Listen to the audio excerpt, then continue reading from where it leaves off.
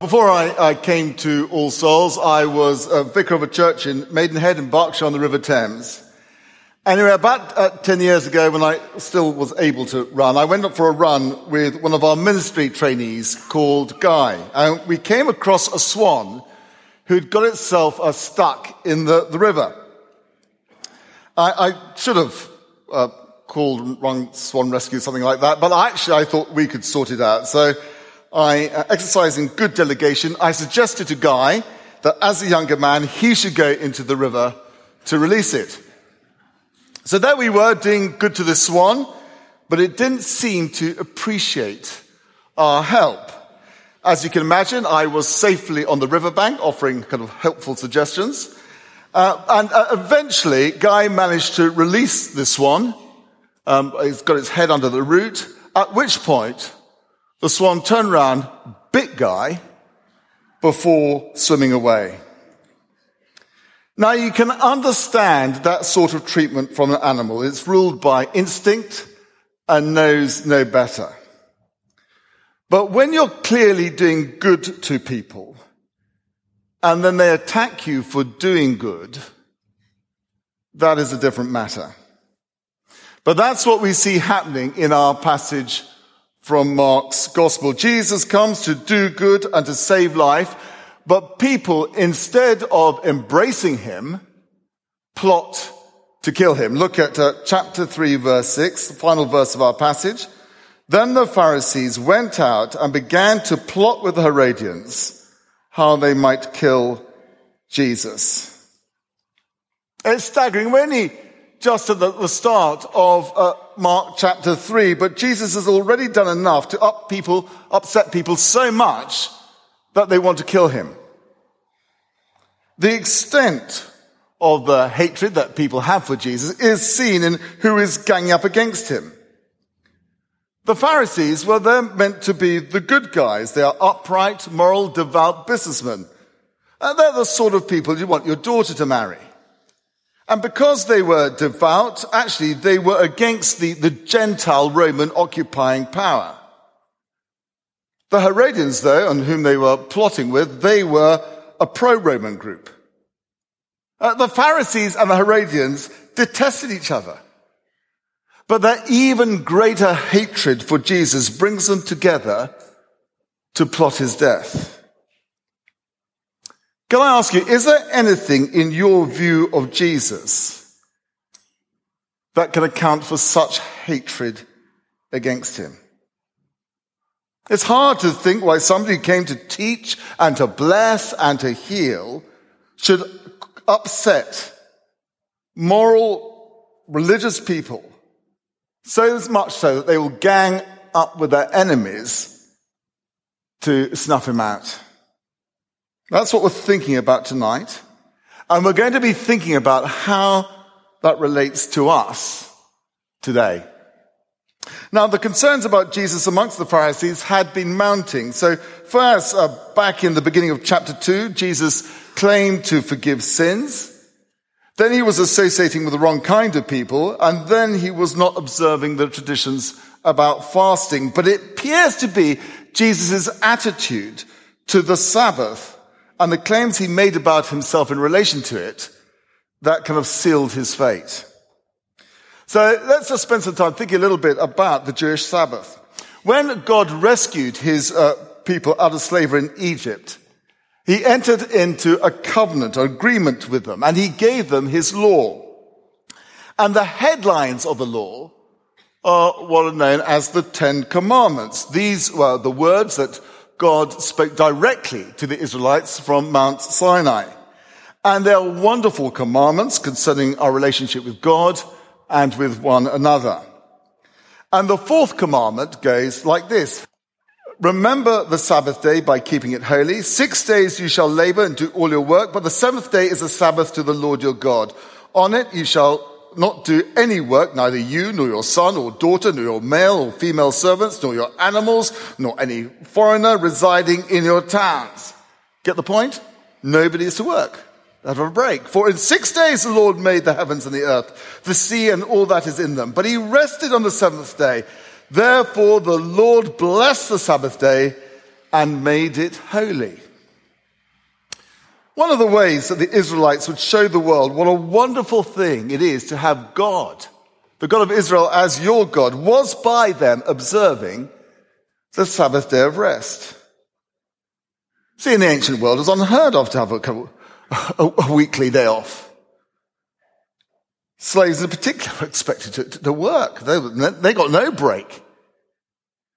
But God, because he's good and kind and knows what we human beings need for our health and flourishing, commanded his people not to be like the surrounding nations, but to take a regular time off, to rest and to worship him. Wasn't that kind of God? Now, work is a good thing. It is a absolutely dreadful thing if you to be unemployed. And if you're in that situation, it's horrible, isn't it?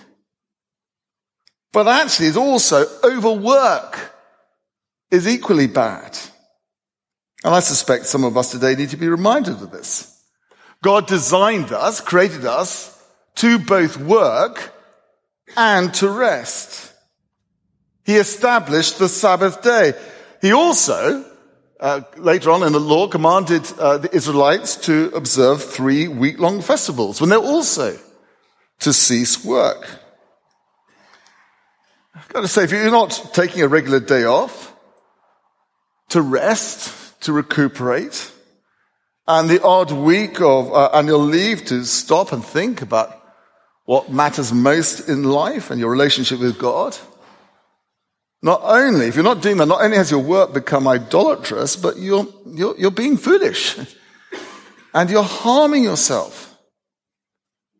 Friends, I think I said once before, we've got to always remember God's commands are always for people's blessing.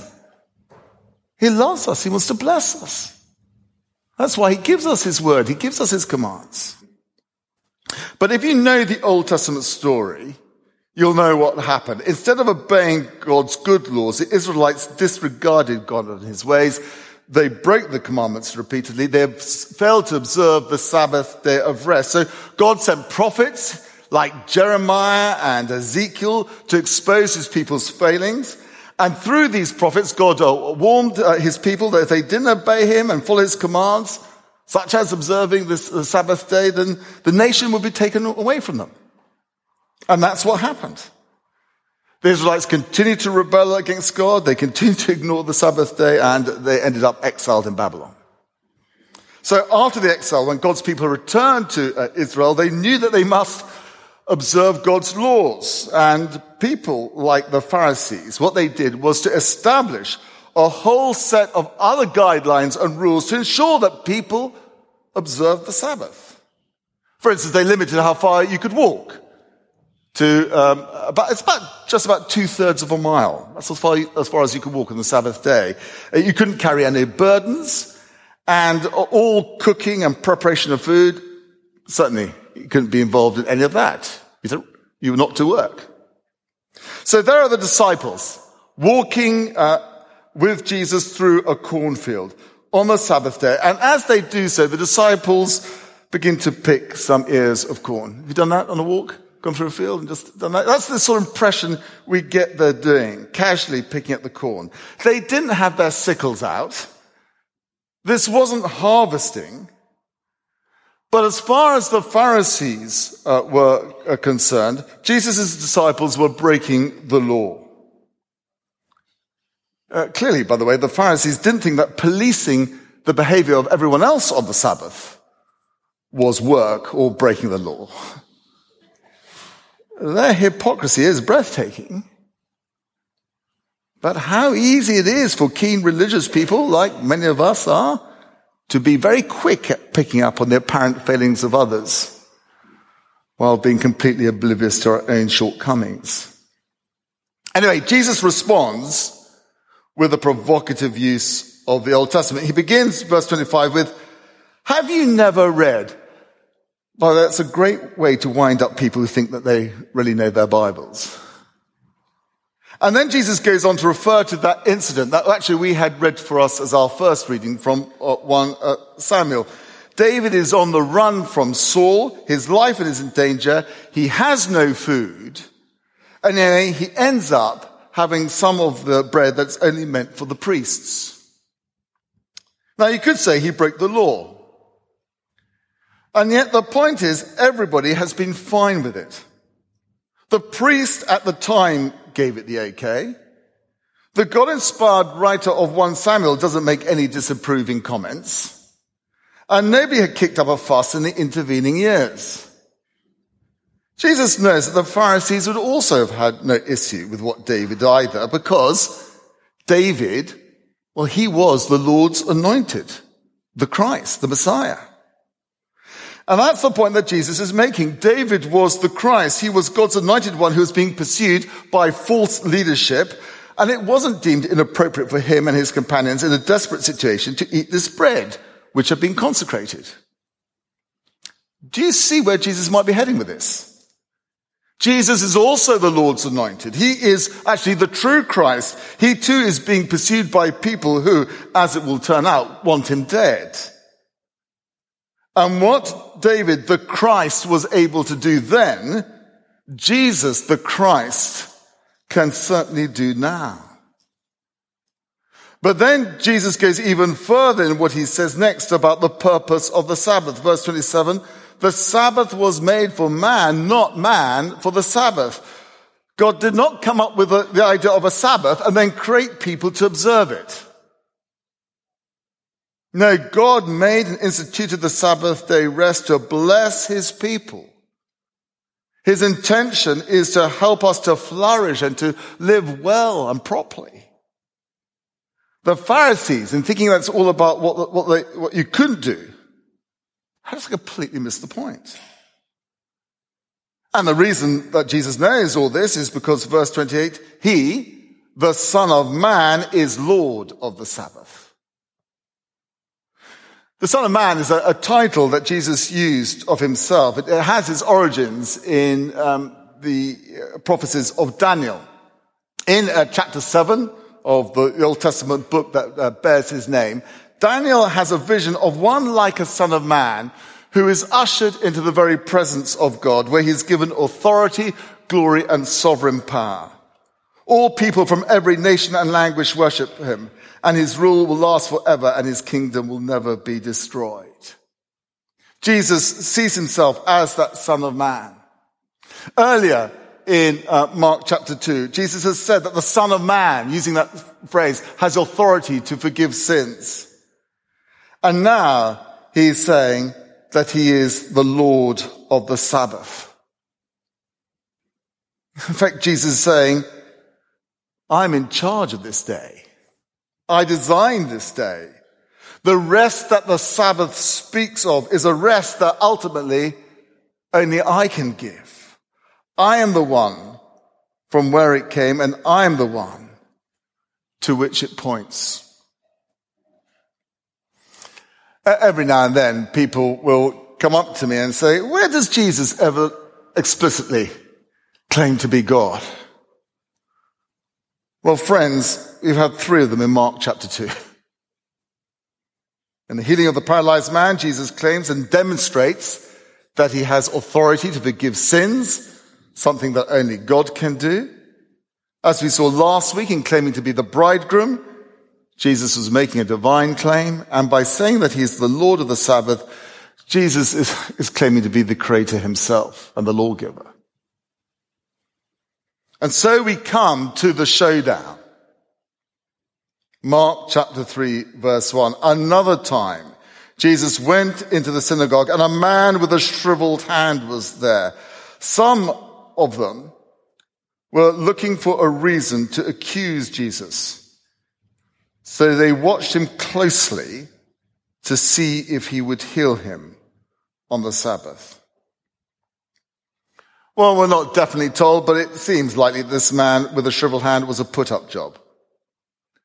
The Pharisees have already come to their conclusion, and they're looking for evidence to accuse Jesus. And what Jesus does is very striking. He doesn't duck the issue. In fact, you could say he's deliberately provocative. He could have waited, couldn't he? Another 24 hours to heal the man. One more day wouldn't have hurt him. But he doesn't wait.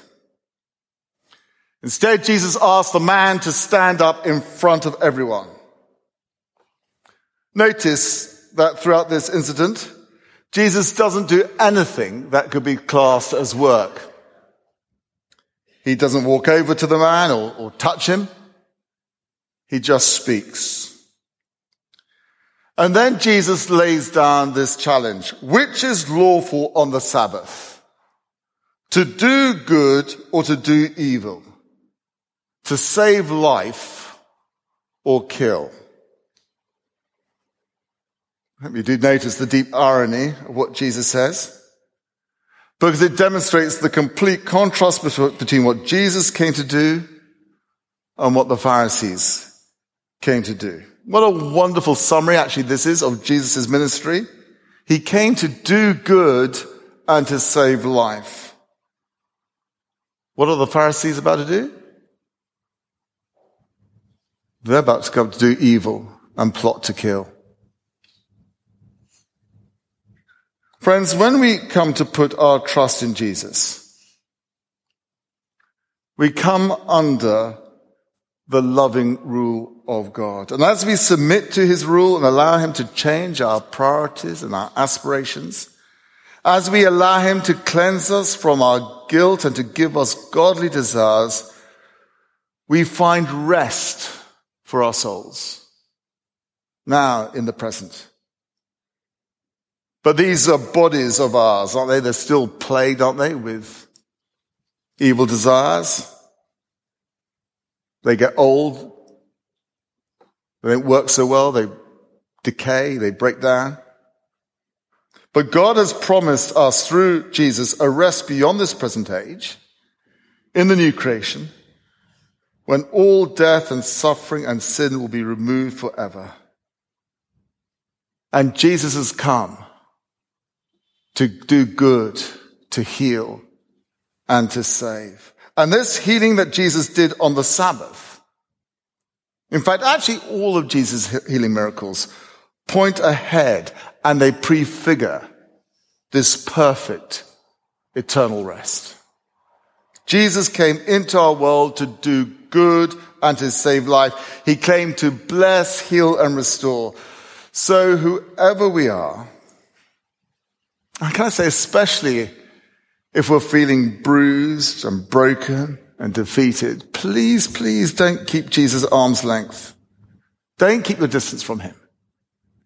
Instead, acknowledge before him your situation, your wretchedness, your brokenness, even itself your own doing or of other people who've just been caught up with circumstances. Doesn't matter. Jesus has promised that he will never drive anyone away who humbly comes to him. Isn't that wonderful? Because why? Because he's come to do good, to save life. That's why. And this explains why Jesus was so angry with these Pharisees. When Jesus asked that question in verse 4, which is lawful on the Sabbath, to do good or to do evil, to save life or to kill? There's no answer. Well, there's only one right answer to that question, isn't there? But these Pharisees remain silent. They won't acknowledge that what Jesus is about to do on the Sabbath is good and right. They're so wedded to their religious rules and traditions. They're so self-righteous and proud, they cannot see the goodness of Jesus. They will not acknowledge what is right and true and lovely. And that still happens in our generation. And Jesus gets angry. But please never confuse Jesus' anger with the anger which we either display ourselves or have suffered under. Jesus is not angry because he hasn't got his own way or he's frustrated. No, we're told the cause of his anger. He is deeply distressed at their stubborn hearts. This is anger born out of love and justice. These Pharisees have deliberately, hard-heartedly, tragically rejected the good, saving work that Jesus came to do. And so Jesus doesn't back down. He commands the man to stretch out his hand. Now, if you've got a shriveled hand, what's the one thing you can't do? Can't stretch it out, can you? It's the one thing you cannot do. Because Jesus gives the command, he is enabled to do it. And Jesus heals this man. And wouldn't we just love to know what happened to him and how people responded to him? But Mark isn't interested in telling us that. Instead, he just tells us, verse 6, then the Pharisees went out and began to plot with Herodians how they might kill Jesus. Jesus is the Lord of the Sabbath who came into the world to do good and to save life. And what did people do? They plotted to murder him. Mark is telling us about his world, but he's also telling us about our world.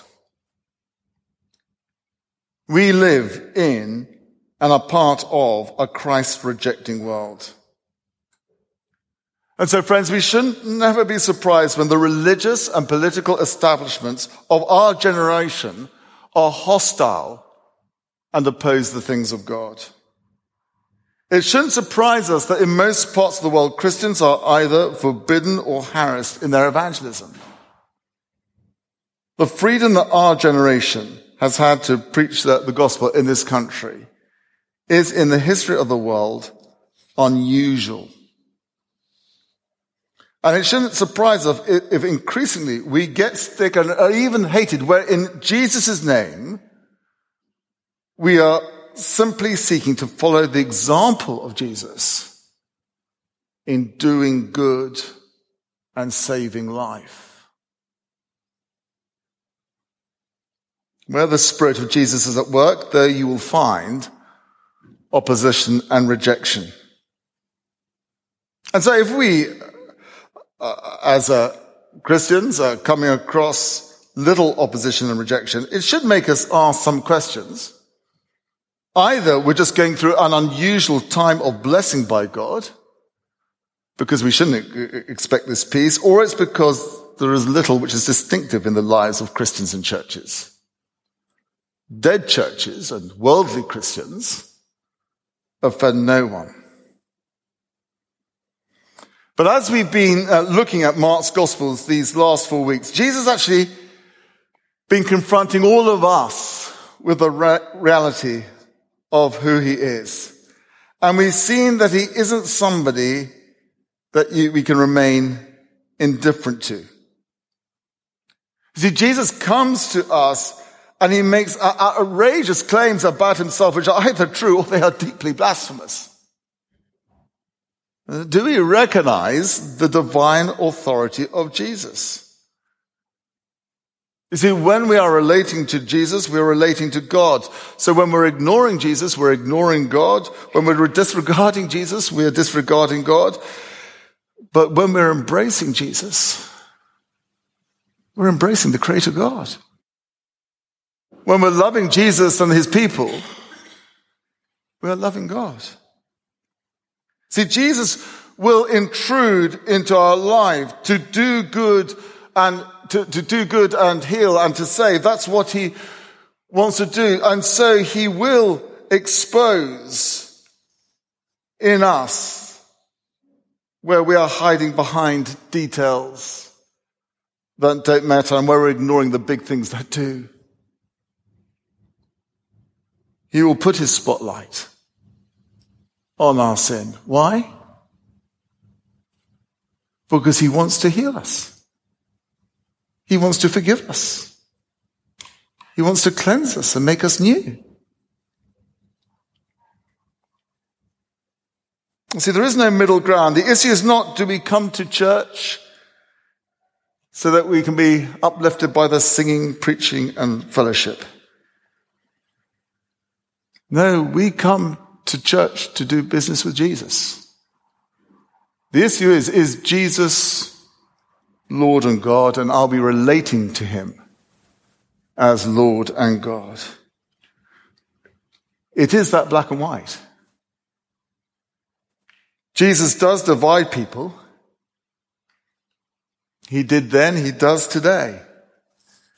And at the end of the day, the whole of humanity falls into one of two camps. Either we will be like the Pharisees and the Herodians who just want to get rid of Jesus and remove him from the picture because we do not want him interfering with our life and upsetting the status quo. Or we will, through Christ's initiative and grace, perhaps be more like that man with the withered hand. We hear Jesus address us. We don't resist him.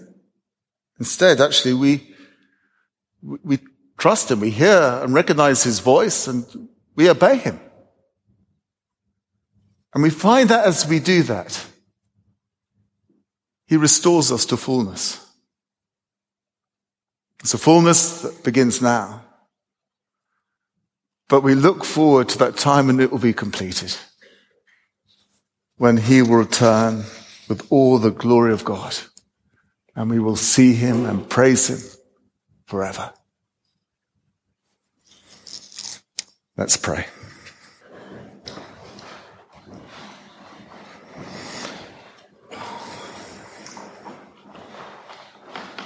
Lord Jesus, we praise you that although you became a man and a human being like us, you are Lord and God. You are indeed the Lord of the Sabbath. You are qualified to tell us what is right and wrong, how we should live our lives, spend our time and energy and resources.